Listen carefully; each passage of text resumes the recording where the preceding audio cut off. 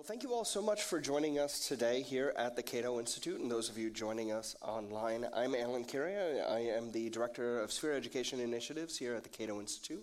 We work with educators across the country on how free speech and civil discourse can help overcome polarization.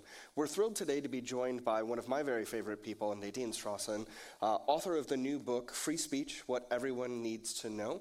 For those of you who are not already familiar with Nadine's impressive accomplishments, among her wide variety of lists of things that she's done in her storied career is to be the past national president of the American Civil Liberties Union. She currently serves as a professor emerita at the New York University Law School, as well as senior fellow at the Foundation for Individual Rights and Education, among many, many other things. Very excited to be here today for this conversation and look forward to hearing from you all.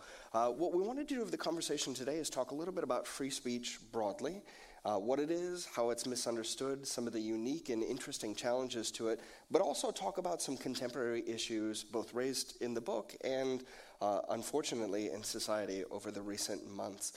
So Nadine, to get us started, I would love to talk a little bit about something you touch on both toward the beginning and the end of the book, which is this idea of free speech as something more, older, deeper, perhaps, than merely the protections listed in the First Amendment. So it is that, and a lot of the book covers the First Amendment protections of free speech in particular. I wonder if you might talk a little bit about where does this idea come from? What does it mean to broadly support something like free speech?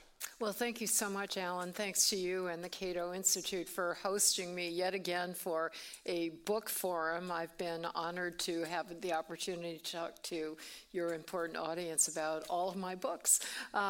So freedom of speech is certainly protected by the First Amendment to some extent, but it is independent of and in many ways more all-encompassing than First Amendment protections. Let me put it this way, strong legal protection of free speech under the First Amendment is necessary but not sufficient for us to truly exercise and enjoy meaningful free speech. Why is that? Because the First Amendment, for all of the broad scope that it has received in recent history, although for most of its history it was pretty much of a dead letter, free speech only protects us against government violations of our speech rights. And therefore, if we are concerned about truly having a thriving free speech culture, we need to go beyond First Amendment protections. And here I know libertarians might well disagree with civil libertarians on this particular issue. But for example, I, as a civil libertarian and free speech advocate, would urge private universities to voluntarily protect free speech rights of students and faculty members to the same degree that public universities are required to do so under the First Amendment, even though there's no legal obligation for private sector universities to do that. Another really important example is conjured up by that much contested, but I think important term, cancel culture. Everybody uses it somewhat differently, but the essence of the concern is this, that even though individuals and groups and companies and employers have rights, including free speech rights, to strongly denounce and criticize and advocate for punishment against and to implement punishment against individuals for expressing controversial viewpoints. If it goes too far, I put that in quotes because I recognize that's a matter of subjective judgment, but an unduly retributive, harsh punishment and fear of unduly retributive, harsh punishment from private sector actors leads people to engage in undue self-censorship, and that's what we call cancel culture, when surveys show that people are afraid to express their viewpoints on sensitive, controversial topics, not because they're afraid the government will punish them. that would violate the First Amendment, but because they're afraid of retribution from the private sector. So that is another respect in which First Amendment protections are necessary but not sufficient to have flourishing free speech exercise. I think that's something that you and I have talked about previously is critically important, that notion of a culture of speech that the First Amendment protections live within. That is, they're effective to the extent that people want there to be speech, want there to be engagement. And times like we've seen recently really push hard against a broader sense of speech and engagement. Before we jump to the book where I want to go next, just one additional question to build off of that. What do you see, so some of that being cancel culture, some of that being these other pieces, what's sort of the biggest threat facing that kind of culture of speech in America today? When you end your question with the word today, Alan, which is really important.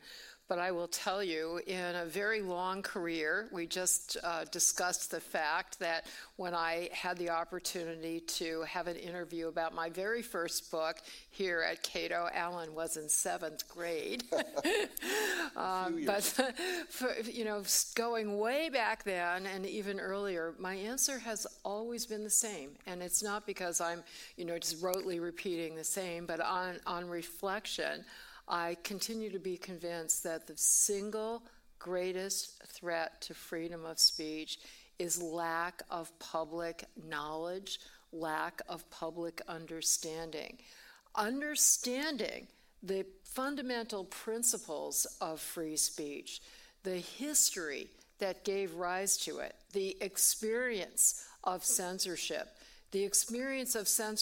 even for positive causes, right, to counter hatred, to counter disinformation, to promote national security. These are very important goals. But once one understands not only that the history and current reality of implementing those censorial restrictions is as bad for the countervailing goals as it is for free speech, once one understands that robust free speech, for all of its limitations, is the least dangerous approach for advancing not only individual liberty but also societally important goals, then support for free speech really increases. So I've always worn two hats throughout my double career as a law professor and as a civil liberties advocate. As a law professor, I obviously don't believe in indoctrination. I believe in information and stimulating my students' critical thought. As an advocate, I advocate a certain strong interpretation of First Amendment norms, but I've found that there is an overlap. The more information and understanding people have about free speech, the more supportive they become. I think that's fantastic. So let's turn to the book. So for those of you who do not have a copy, we have links on our website, but also available for purchase here at the Cato Institute. Free Speech, What Everyone Needs to Know, is in the Oxford University Press series, the What Everyone Needs to Know series. One of the things that I think is particularly beautiful about it is it's a sort of Q&A format style of engaging with the idea. Posing questions, answering them in easily digestible chunks and in sections that are really easy to work with. For those of you teachers joining us both in person and online, I strongly recommend the text as a great resource for your classroom. It'll be very accessible to your students, but also for those of us who are not quite as many years experience in free speech as you have, it's still something where you learn from it throughout. So I wanted to go through a few of the, you have a section that covers the 12 most common, most challenging questions and arguments against free speech. Hit a handful of those because I think it highlights a number of the important points you've brought up and can be really informative in thinking about this issue broadly. The first one I want to begin with is where you begin. Isn't the First Amendment too rigid or too absolute in what it does? That is, ought it not have more exceptions given what we've seen?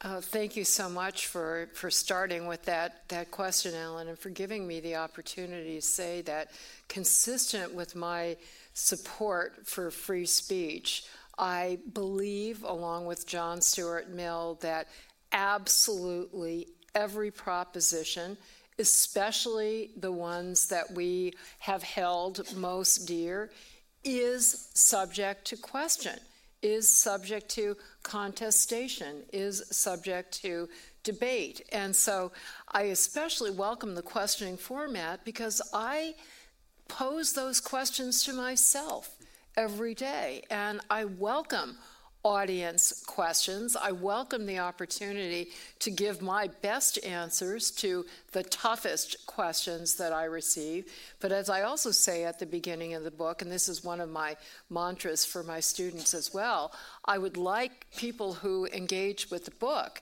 to do what I ask my students to do, which is not only give your best answer to every question, but give your best question in response to every answer.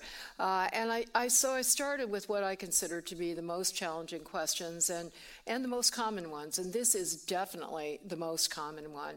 Most people who are free speech detractors have a false assumption that freedom of speech, at least as it is now protected under United States Supreme Court jurisprudence, is rigidly absolute, that those of us who defend free speech, we're often referred to as absolutists. We're often told that we will acknowledge no exceptions whatsoever to First Amendment free speech protection, and indeed that we don't even recognize that speech causes great harm or can cause great harm.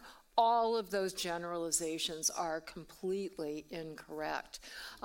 In fairness, I have to say, the term censor is used in an equally unfair and inaccurate binary form. I have debated everybody who has advocated strong restrictions on speech that I have considered to be unjustified, and I must confess that I have sometimes referred to them as advocating censorship. So one of the lessons I've learned is that that is unfair. They are no more absolutely defending censorship or opposing free speech than I am doing the opposite. I think all of us are on a continuum, recognizing that some speech should be subject to restrictions, but we just disagree about which speech and, even more importantly, under what circumstances. Should government have the burden of, should the speech be presumptively protected or presumptively subject to restriction? And what should the government, if it does have the burden of proof, which is the law now, what should the government have to show? And so in a nutshell, and one of the beauties to me of writing this book, Alan, was how much I learned in terms of distilling a very, very complex body of free speech law that has developed for more than 100 years with all kinds of byways and exceptions and caveats. And I was really able to distill it into quite simple but not oversimplified principles. And the more you look at those principles, the more you realize they make a great deal of common sense. I concluded that First Amendment law now appropriately empowers government to restrict the speech that is the most dangerous, but it also bars the government from engaging in restrictions that are the most dangerous, right? So the most dangerous speech can be restricted, but the most dangerous restrictions may not be imposed. And let me just flesh out each of those concepts a little bit. Speech that is the most dangerous is speech that has a tight and direct, immediate connection to specific, serious harm. The term that is often used to describe that concept is the emergency principle.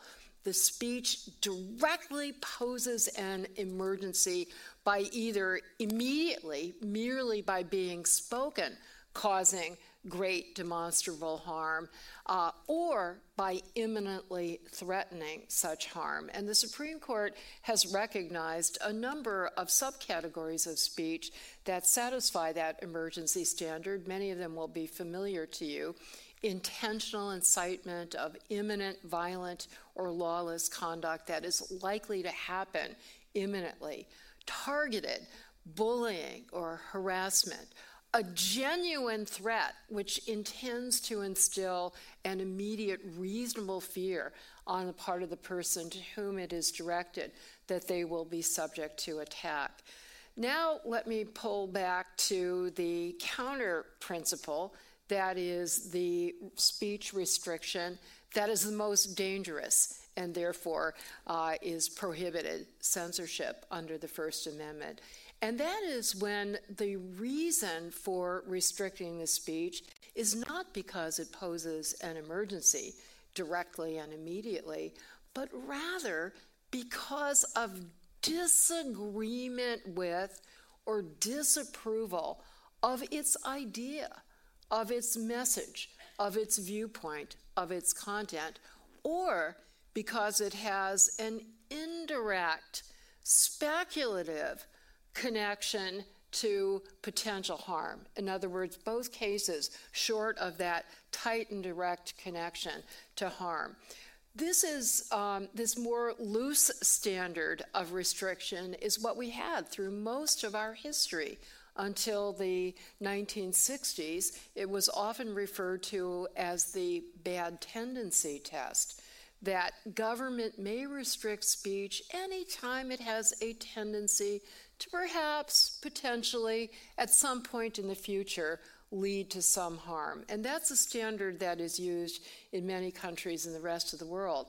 By the way, those of us who oppose that bad tendency test, including, most importantly, the United States Supreme Court, do so not because we deny that speech that short of the emergency standard can do harm. Of course, speech short of the emergency standard can do great harm, but the conclusion is that it's even more harmful, even more dangerous to give the government that added latitude, that added discretion, which is essentially a blank check to pick and choose ideas that are disfavored.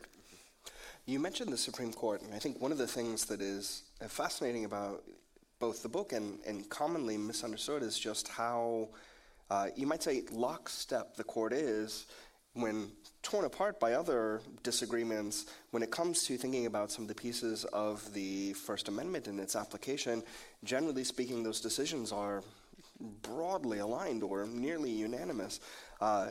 Fascinating as far as that goes. But you mentioned something that I think is worth talking about, and that's this idea of speech being harmful, right? I wonder if you might build off of that point that you made there at the end, that as it is not an acknowledgement that speech is harmless, but that the alternative of giving government the power to censor or limit or predetermine who or what might be able to say is actually more harmful than the potential speech.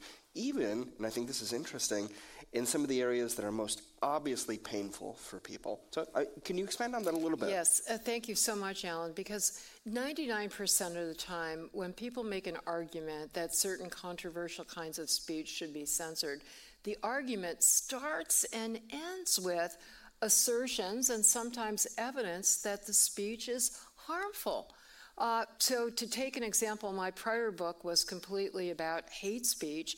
The book is Defending Freedom of Speech for Hate Speech, not because I think hate speech is not harmful. To the contrary, I'm the daughter of a Holocaust survivor. I know that hateful speech can inflict enormous harm on various individuals and members of minority groups. But the alternative of government censorship is even more dangerous. But one of the leading, I would say the leading books that expounds a different perspective was written by a philosopher who teaches at NYU, Jeremy Waldron. And the title of his book and the entire content of his book is The Harm in hate speech? Well, yes, but logically, to conclude that speech is harmful cannot sufficiently justify restricting the speech unless you can make several additional showings, which First Amendment law does demand, fortunately. Number one, that the harm can be materially reduced, substantially reduced through speech restrictions. Number two, that there's no less speech restrictive alternative for reducing the harm than restrictions. For example, counter speech or education might be even more effective than restricting the speech. Number three, you have to balance the harms that come from empowering the government to restrict the speech, because those harms will include the inevitable over-enforcement, right?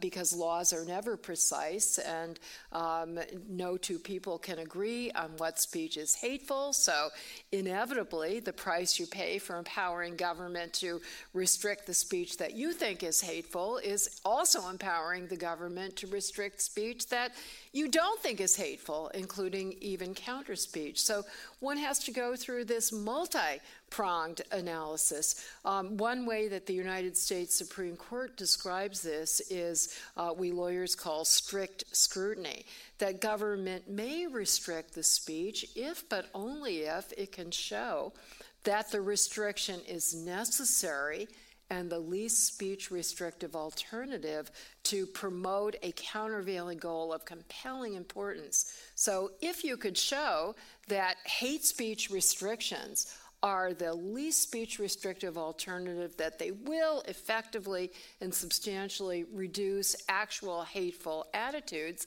then you can and should allow the censorship. But that is a showing that simply has not been made throughout history around the world to this day. In my book on hate speech, I cite experts, human rights experts from many other countries where it's completely lawful as a matter of free speech law to restrict hate speech, but these human rights advocates oppose the hate speech restrictions because they say they're simply not effective. The hateful attitudes remain in place and may even be hardened as attention is increased as a result of the forbidden fruits phenomenon. Sympathy is increased, and that it would be much more effective to use counter-speech educational strategies. So one of the other pieces that has come up both in your book and frequently in conversation is that speech now is problematic in one of a couple of ways. One, that the broader support of something like free speech is actually now a partisan agenda in one way or the other. So it's sort of attached to conservative promotion of ideas as one example, or as a related idea that free speech is great for the powerful, for those who are already in authority in one capacity or the other, but that is merely license for harming those who are powerless. You respond powerfully to that idea in the book, and I wonder if you might share a little bit with the audience here today why those ideas both miss the mark. Yeah. So first of all, let me be completely clear about this. I believe that conservatives and powerful people should have robust free speech rights. So to me, free speech protection that redounded to those people, among others, would not be problematic. But actually, freedom of speech correctly enforced, as by and large the current Supreme Court does, benefits every single person and every single group. No matter who you are, no matter what you believe, you are equally entitled both to voice your views, so long as you don't transgress that emergency principle, and equally entitled to listen, to choose to listen to other people's views. However, as a matter of practical reality, freedom of speech is especially important to anybody who is relatively powerless, relatively minoritized in terms of having dissenting perspectives or being in a minority group by way of identity, because we live in a democratic republic where appropriately government officials are responsive to the majority of their constituents or to powerful groups, interest groups in their constituency, and predictably are going to wield their power in ways that are less sympathetic to the viewpoints and voices of those who lack access to resources or lack access to political power. And so that just makes sense as a logical matter. If one looks through history and one looks at current events, one sees that logical analysis actually is borne out in reality. So to use American history, for example, throughout our history, it's been dissident movements, people and groups who are agitating to challenge the status quo, to reform the status quo, that have borne the brunt of censorship. So I say to my progressive friends who are champions of human rights and who complain that, free speech is just used to bolster the powerful of conservative, wealthy white men and so forth. Again, that would be no problem from my perspective, but it happens to be logically and historically inaccurate. Throughout American history, the brunt of censorship predictably was borne by the abolitionists of slavery, by advocates of women's suffrage, by advocates of rights for labor unions, by pacifists and conscientious objectors and protesters against various war efforts, by members of the LGBTQ rights movement, by the civil rights movement, et cetera, all advocates for social change especially depend on robust free speech. I think it's a powerful truism that if you lack authority in a society, what you truly have is your voice, and empowering those individuals to use that voice, those speech rights, to advocate and push for those protection of rights, those expansion of rights, ends up being so critically important to that sort of success and change that you've seen subsequently. Alan and I have had the privilege of sharing the podium many times for Sphere programs with Jonathan Rauch, who's one of the heroic lifelong champions of LGBTQ rights, including marriage equality. And every time I hear John, I am so moved by his powerful, eloquent, heartfelt explanation of why, for members of sexual orientation and gender identity minorities, freedom of speech is so critically important and censorship is so dangerous. And he talks about how heartbroken he is that too many of today's supporters of those movements, lacking that historical understanding, take free speech for granted and even attack it, and that nothing could be more antithetical to their human rights cause. One major feature of this book, and even more so of your previous book, is thinking about hate speech and how we respond to hateful ideas that are promulgated. One of the ideas that you talk about extensively across all of your writing is this idea that the appropriate response is counter speech, right? To push back, to bring additional ideas and different perspectives to the table. Talk a little bit about counter speech. Why is it so powerful as a tool? And then I suppose as part of that, the concern that you mention in this book is the way in which it can sometimes feel like counter speech is being put on, the burden of that, on the individuals who are receiving hate speech. Right? So how do we think about counter speech, broadly speaking, as a mechanism, and why is it more complicated than merely saying those suffering abuse are the ones responsible for responding? Thank you very much. And first of all, counter speech is not my idea. I know you know that, Alan, but that goes back to the pioneering Supreme Court initially dissenting opinions by Justices Brandeis and Holmes early in the 20th century that were finally adopted by majorities and, in fact, unanimous, as you indicated, Alan, current Supreme Court decisions. They said that the remedy, short of when speech does not satisfy the emergency standard, it may indeed pose other harms, but the remedy is not enforced silence. It's answering, it's explaining, it's arguing. And the reason why counter speech is more effective, and before I get to your specific question, is what we are targeting, after all, with respect to any problematic speech, whether it's hate speech, whether it's disinformation or misinformation, whether it's terrorist speech. We're not trying to, our goal is not to suppress the speech per se. Our goal is to affect the underlying attitude, right? We don't want people to be hateful. We don't want people to accept and act upon disinformation, which may be harmful to them as individuals and to our society as a whole. We don't want people to adopt terrorist ideologies and wreak havoc and violence on us and our fellow citizens. And once you realize that your goal is changing the attitude, you then get back to this question: is punishing the speech even an effective way to do that, let alone the most speech protective way to do it?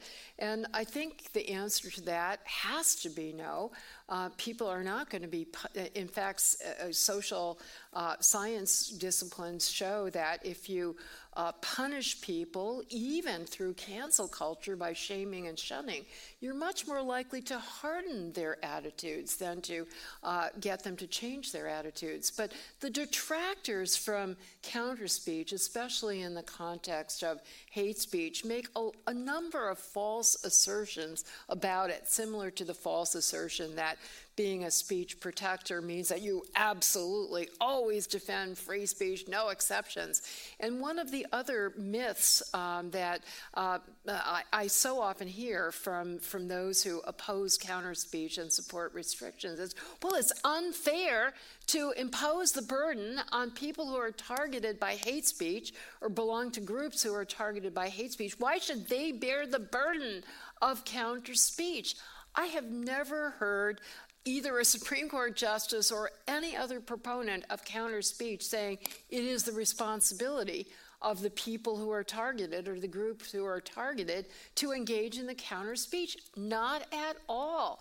To the contrary, it is the responsibility of all of us who believe in the countervailing values, who oppose hatred, who oppose anti-Semitism, any other kind of hatred, Islamophobia we hear a lot about today as well, and to be more affirmative about it, those of us who support human dignity and equality, and equal freedom and rights for all human beings have a responsibility, I would argue, not a legally enforced responsibility, but a civic responsibility to constantly, proactively, affirmatively champion those positive values. Now, I will say, and Jonathan himself has written about this with respect to LGBTQ rights, that members of groups that have traditionally been disparaged have recounted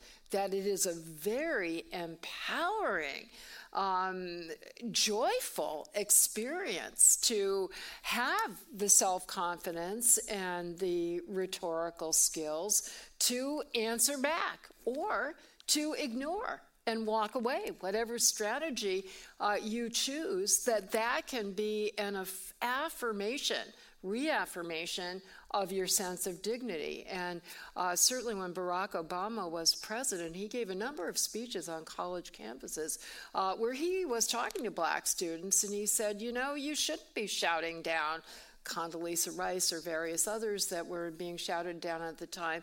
You know, it would be much better for you. You would feel more dignified and be making more of a contribution to your own well-being as well as to our society as a whole if you chose to answer back rather than shouting down. But that shouldn't be a responsibility. That should be an opportunity. Absolutely. For those of you joining us online, I do want to encourage you, submit those questions through the forms are there, and for those of you here in person, we'll be going to questions here shortly. I want to turn a little bit from the specifics we talk about in the book to some of the contemporary situations and challenges around free speech in the world today. As you well know, the hard part about being an advocate for free speech is that sometimes it's one group mad at you, and then the other times it's the other group, and it changes so fast. It's hard to keep your head on straight.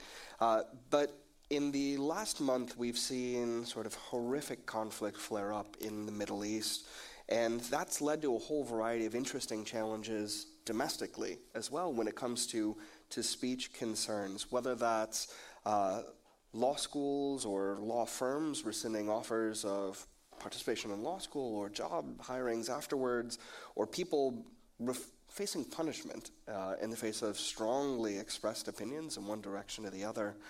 I wonder if you might talk about that a little bit right now. So thinking about the multiplicity of ways in which this is manifesting as speech concerns, what are some of the guidelines that you hold to when thinking about how to respond to these challenging situations?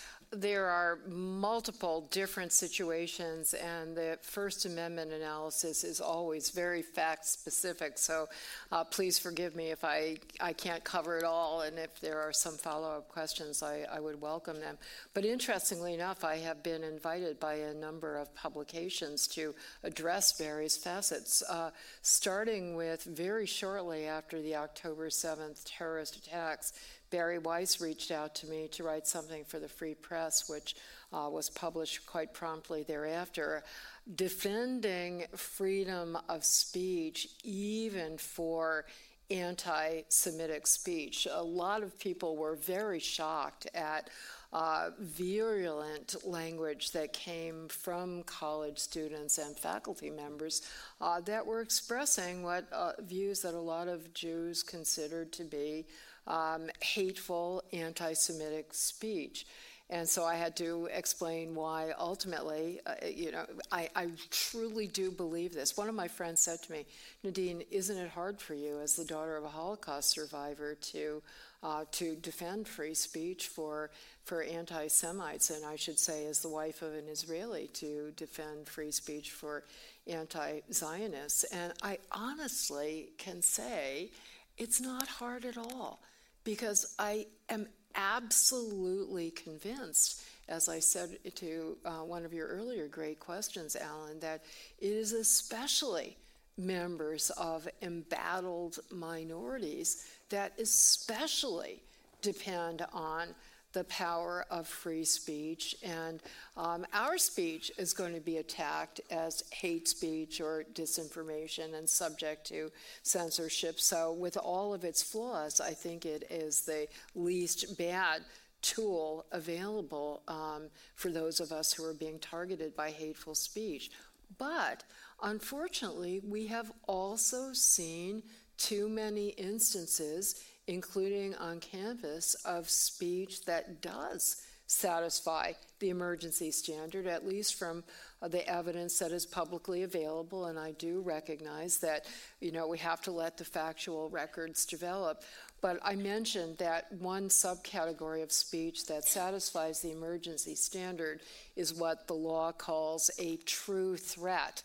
And the word true is thrown in there to make clear that we're not talking about the word threat the way we tend to use it more loosely in colloquial language. I've heard many students say, I feel threatened by the fact that a conservative speaker is going to be speaking on my campus. That's not a true threat. But when the speaker is targeting a particular individual or small group, identifiable group of individuals, and intends to instill a reasonable fear. Reasonable means objective, so we're not just talking about a thin-skinned person who's unusually fearful, but the speaker intends to instill a reasonable fear that the targeted audience is going to be subject to attack. That's a punishable true threat. Now, a really important point here is the speaker does not have to intend to carry out the violent act. It's sufficient that the speaker intends to instill a reasonable fear, Because if you reasonably fear that you're going to be subject to attack, that's already having a demonstrable negative impact on you, right? It interferes with your freedom of movement and your freedom of speech. And we've heard many accounts of Jewish students on campus being subject to intimidation and to reasonable fears of threatening, resulting from threatening communications. One dramatic example resulted in an arrest last week at Cornell. I'm sure many of you have heard about it. The U.S. attorney for that area in New York brought a criminal complaint against a student for virulently anti-Semitic threatening language that specifically identified a particular facility on campus, which was the cafeteria that served kosher food where Jewish students hung out. And so, based on the facts that I've read, I agree with the FBI and local law enforcement that was a punishable true threat. Sadly, we've also seen, and this doesn't go without saying, actual violent conduct is not protected. Today I read about an assault on another campus, I believe, in University of Massachusetts, Amherst. By the way, I've seen a video that seemed to show a Jewish student at Harvard being subject to threatening conduct. There were demonstrators that were crowding in upon the student, no physical contact, but I think were intimidating. So that's really important because it's not clear that there has been sufficient protection against that kind of expressive conduct that crosses the line to be punishable harassment or true threats or intimidation. And that's really important that there be discipline. Now, what about constitutionally protected speech that becomes the basis for private sector employers or others to engage in what we've been calling cancellation tactics? That is not government punishment, but punishment by those who wield power, whether it be an employer to refuse to retract a job offer, which has happened, employers making statements that they will not hire students who have engaged in certain protection, others, various organizations that are engaging in so-called doxing, running trucks around campus that have plastered huge blown-up photos of students and their names, saying here are the major anti-Semites on this campus. All of that is protected conduct, and including protected speech, with one caveat that I feel important as a law professor to mention, and I want to thank UCLA law professor Eugene Volokh for having done path-breaking research. There is no federal law that bars employment discrimination in the private sector on the basis of political beliefs, right? Private sector employers under civil rights statutes may not discriminate on the basis of race, religion, gender, and so forth, but political beliefs, including expression about political controversies, is not a protected category under federal anti-discrimination law, but it is under the anti-discrimination laws of certain states and certain localities. And Eugene has reminded employers that they better check the local law. In New York, for example, before a law firm retracts an employment offer, an actual job from somebody because of a political belief they expressed, better double check that that's legally permitted under state law. But I think it's definitely a minority of states and localities that have those laws. So it's a question of, yes, it may be legally your right to do that as an employer or as a doxer, but is it the right thing to do? And my view is that we should use the same standards in this context that we use in other contexts when we say that somebody who misgenders, quote unquote, or somebody who says something that's deemed to be insensitive on the basis of race or gender, which has been the basis for enormous cancellation campaigns, including people being shamed and shunned and ostracized and losing their jobs.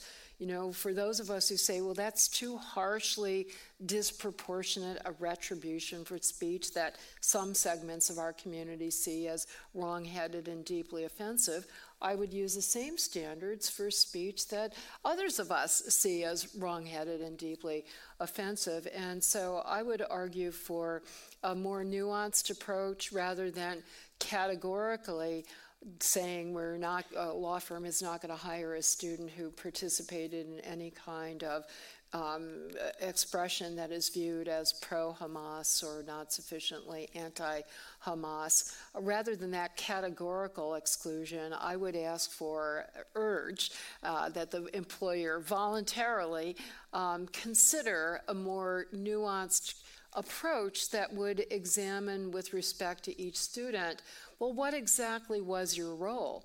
You know, were you just, to use the Harvard example, were you a member of one of 30 student organizations that signed on to this petition that had the offensive language, but you didn't know that your organization was going to do that, let alone have the opportunity to review it and approve it?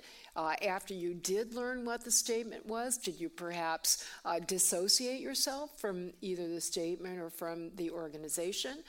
Have you rethought your views? So to use it as an educational opportunity in the hope, quite frankly, of persuading some of these students to rethink their views.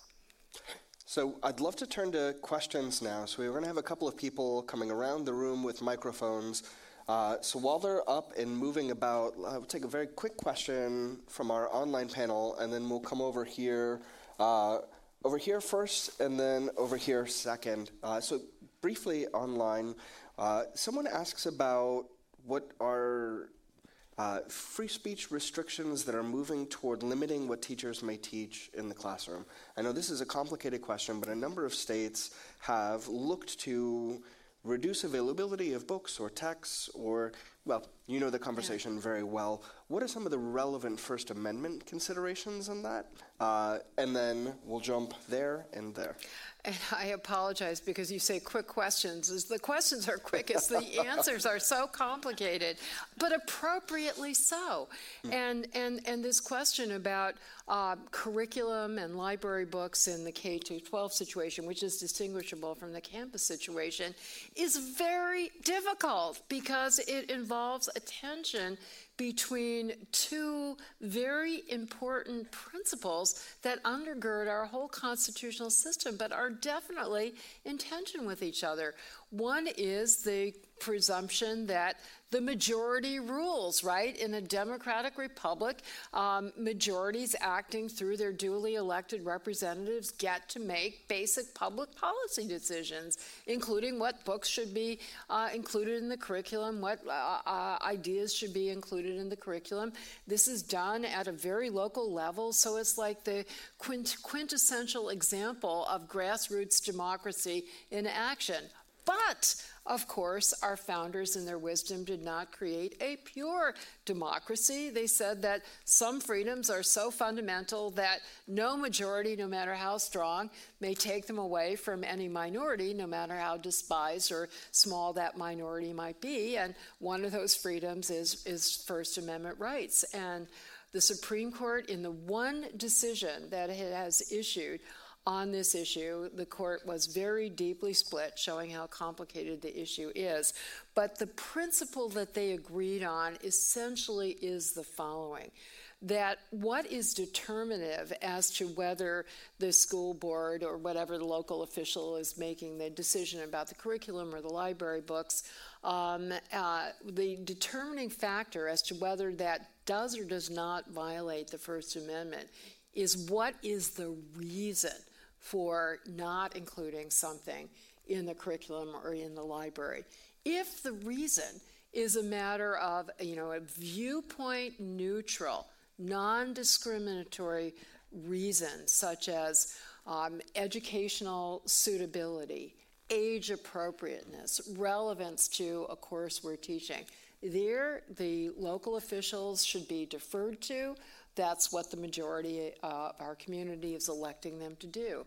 But if the reason is solely because of disagreement with or disapproval of the ideas, here we get to that viewpoint neutrality concept, or discrimination against the author because of race or politics, for that matter, then that violates the First Amendment. So the examples that the Supreme Court gave that would be impermissible are quite extreme. They said, if a school board decided that they would remove all library board decided that it would remove all books that were written by authors who were members of the Democratic Party, that would be unconstitutional, or written by members of racial minorities, that would be unconstitutional. So there's quite a bit of latitude, and we have to look on a case-by-case basis. Absolutely. Let's come up here. Rob? I'm really loud. I'm really loud, and now I have a microphone.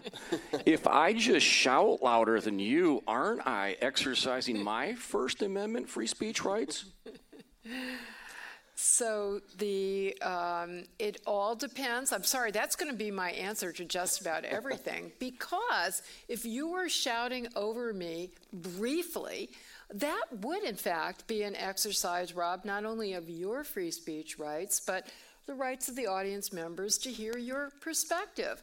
If, however, you are shouting in a sustained manner that continues to make it impossible or very difficult for the audience to hear me, that violates not only my free speech rights, but the audience members' free speech rights. And, sometimes the devil really is in the details. We've had a couple of incidents that have been very well publicized at law schools, among other places, where the shouting has prevented an invited speaker from being heard for about 20 minutes, let's say, out of an hour-long program. And we've had deans of law schools say, well, 20 minutes isn't a substantial disruption, so we're not going to penalize the students for doing that.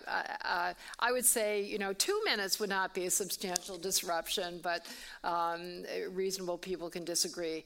But you can shout even more, Rob. You haven't used up your 2 minutes. We have bouncers, Rob. We'll have them take you up. Let's come up here to the gentleman in the blazer.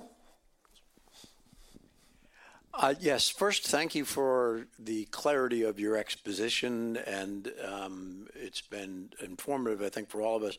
I have two gray zone questions for you, not to spend the entire day on complicated questions, but the first is that 6 years ago, the Supreme Court in Pakenham nearly unanimously ruled that Facebook at that time, which was miniature compared to what it is today, was in effect a town square, and thus its private sector ability to constrain speech in the town square was colored or limited or restrained. The Pakenham seems to have been lost in the shuffle. I've not heard a lot about this, at least in appellate litigation. And the pushback has been, well, now you're forcing the town square owner, and they somewhere use the analogy of a shopping mall that was declared to be the town square, and you're forcing the shopping mall owner to allow Nazis and others to put on demonstrations in the private shopping mall. So could you sort of untangle this and tell us where it stands? So the second question, equally gray zone.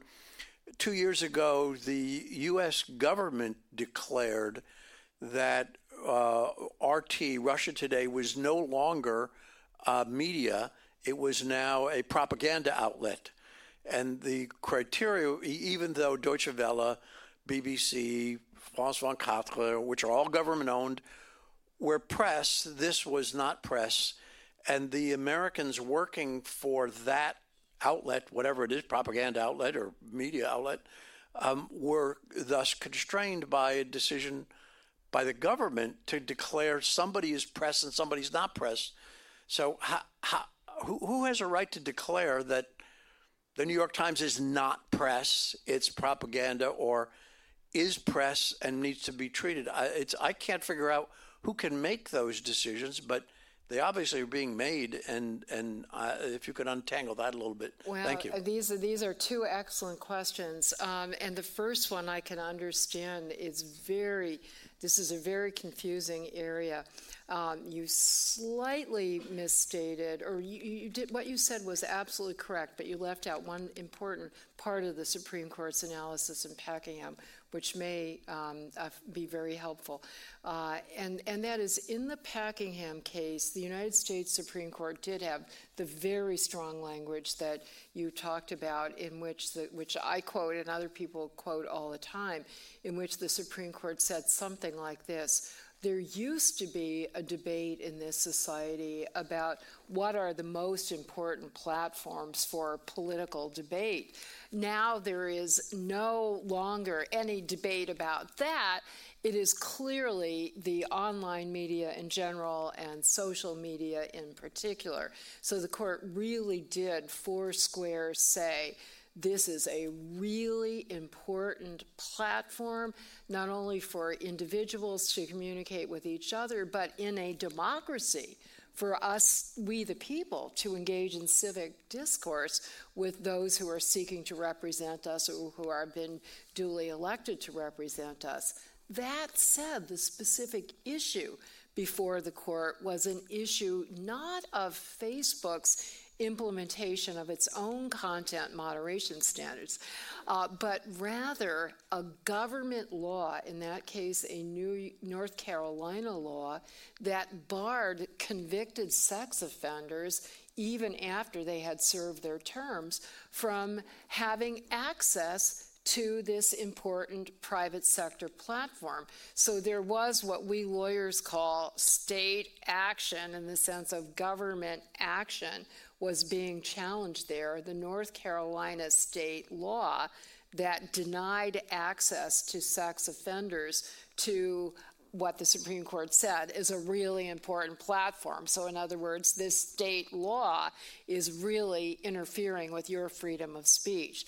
The different issue, and really important and difficult issue, that the court is facing now are state laws that constrain the content moderation decisions of the private sector platforms themselves. And we have two state laws that have been ruled on with completely different results by the lower courts that the Supreme Court will weigh in on. Basically, these laws came from Texas and Florida, and there were concerns that conservative voices were being disproportionately subject to so-called content moderation, removal, or deplatforming, or being muted, de-amplified online. And there is I have to say the scholars and that I respect the most who have been studying these issues haven't reached a conclusion. It's sort of like, what is the lesser of all evils here? We recognize, on the one hand, consistent with that Packingham statement, if you don't have freedom of speech on these social media platforms for all practical purposes, you're not going to have meaningful freedom of speech at all. When Donald Trump was deplatformed from Twitter and Facebook, the ACLU issued a statement that raised great concerns about that, not denying that Twitter had a First Amendment free speech right to do that as a private sector platform, but pointing out the enormous adverse consequences, not so much for Donald Trump himself, but, because he has access, he's got the resources to go create his own platform as he did, or to go to Fox News or whatever. But what about the disempowered, the economically disenfranchised that you raised earlier, Alan? They're the ones that are particularly not going to have an option? And really importantly, what about the rest of us who have an interest in hearing what who was then the duly elected president of the United States had to say? Or today, when he's a leading contender for being reelected to the presidency. So these are very complicated issues. And what I have found surprising is that even libertarian friends of mine, as well as conservatives and liberals, have all advocated, or at least not rejected, a proposal that some of these companies be treated as regulated public utilities or common carriers that would be required to carry certain content in a non-discriminatory way, the way the landline telephone companies are not allowed to discriminate against particular speakers or messages. That obviously raises concerns about private property and free speech rights and editorial rights of the platform. So very, very difficult issues. Unfortunately, we've run out of time for our full session. We've barely scratched the surface of all of the amazing issues that come to thinking about free speech, whether that's disinformation and misinformation conversations, media outlets, other impacts in schools and communities. My recommendation to you all, start here, pick up a copy of the book, read it. It'll give you a fantastic basis to engage in some of the ones we couldn't get to. Nadine, as always, thank you so much for joining us for the conversation today. It's been fantastic. Really enjoyed the book and the conversation. All please join me in thanking Nadine. And thank all of you for your great questions. And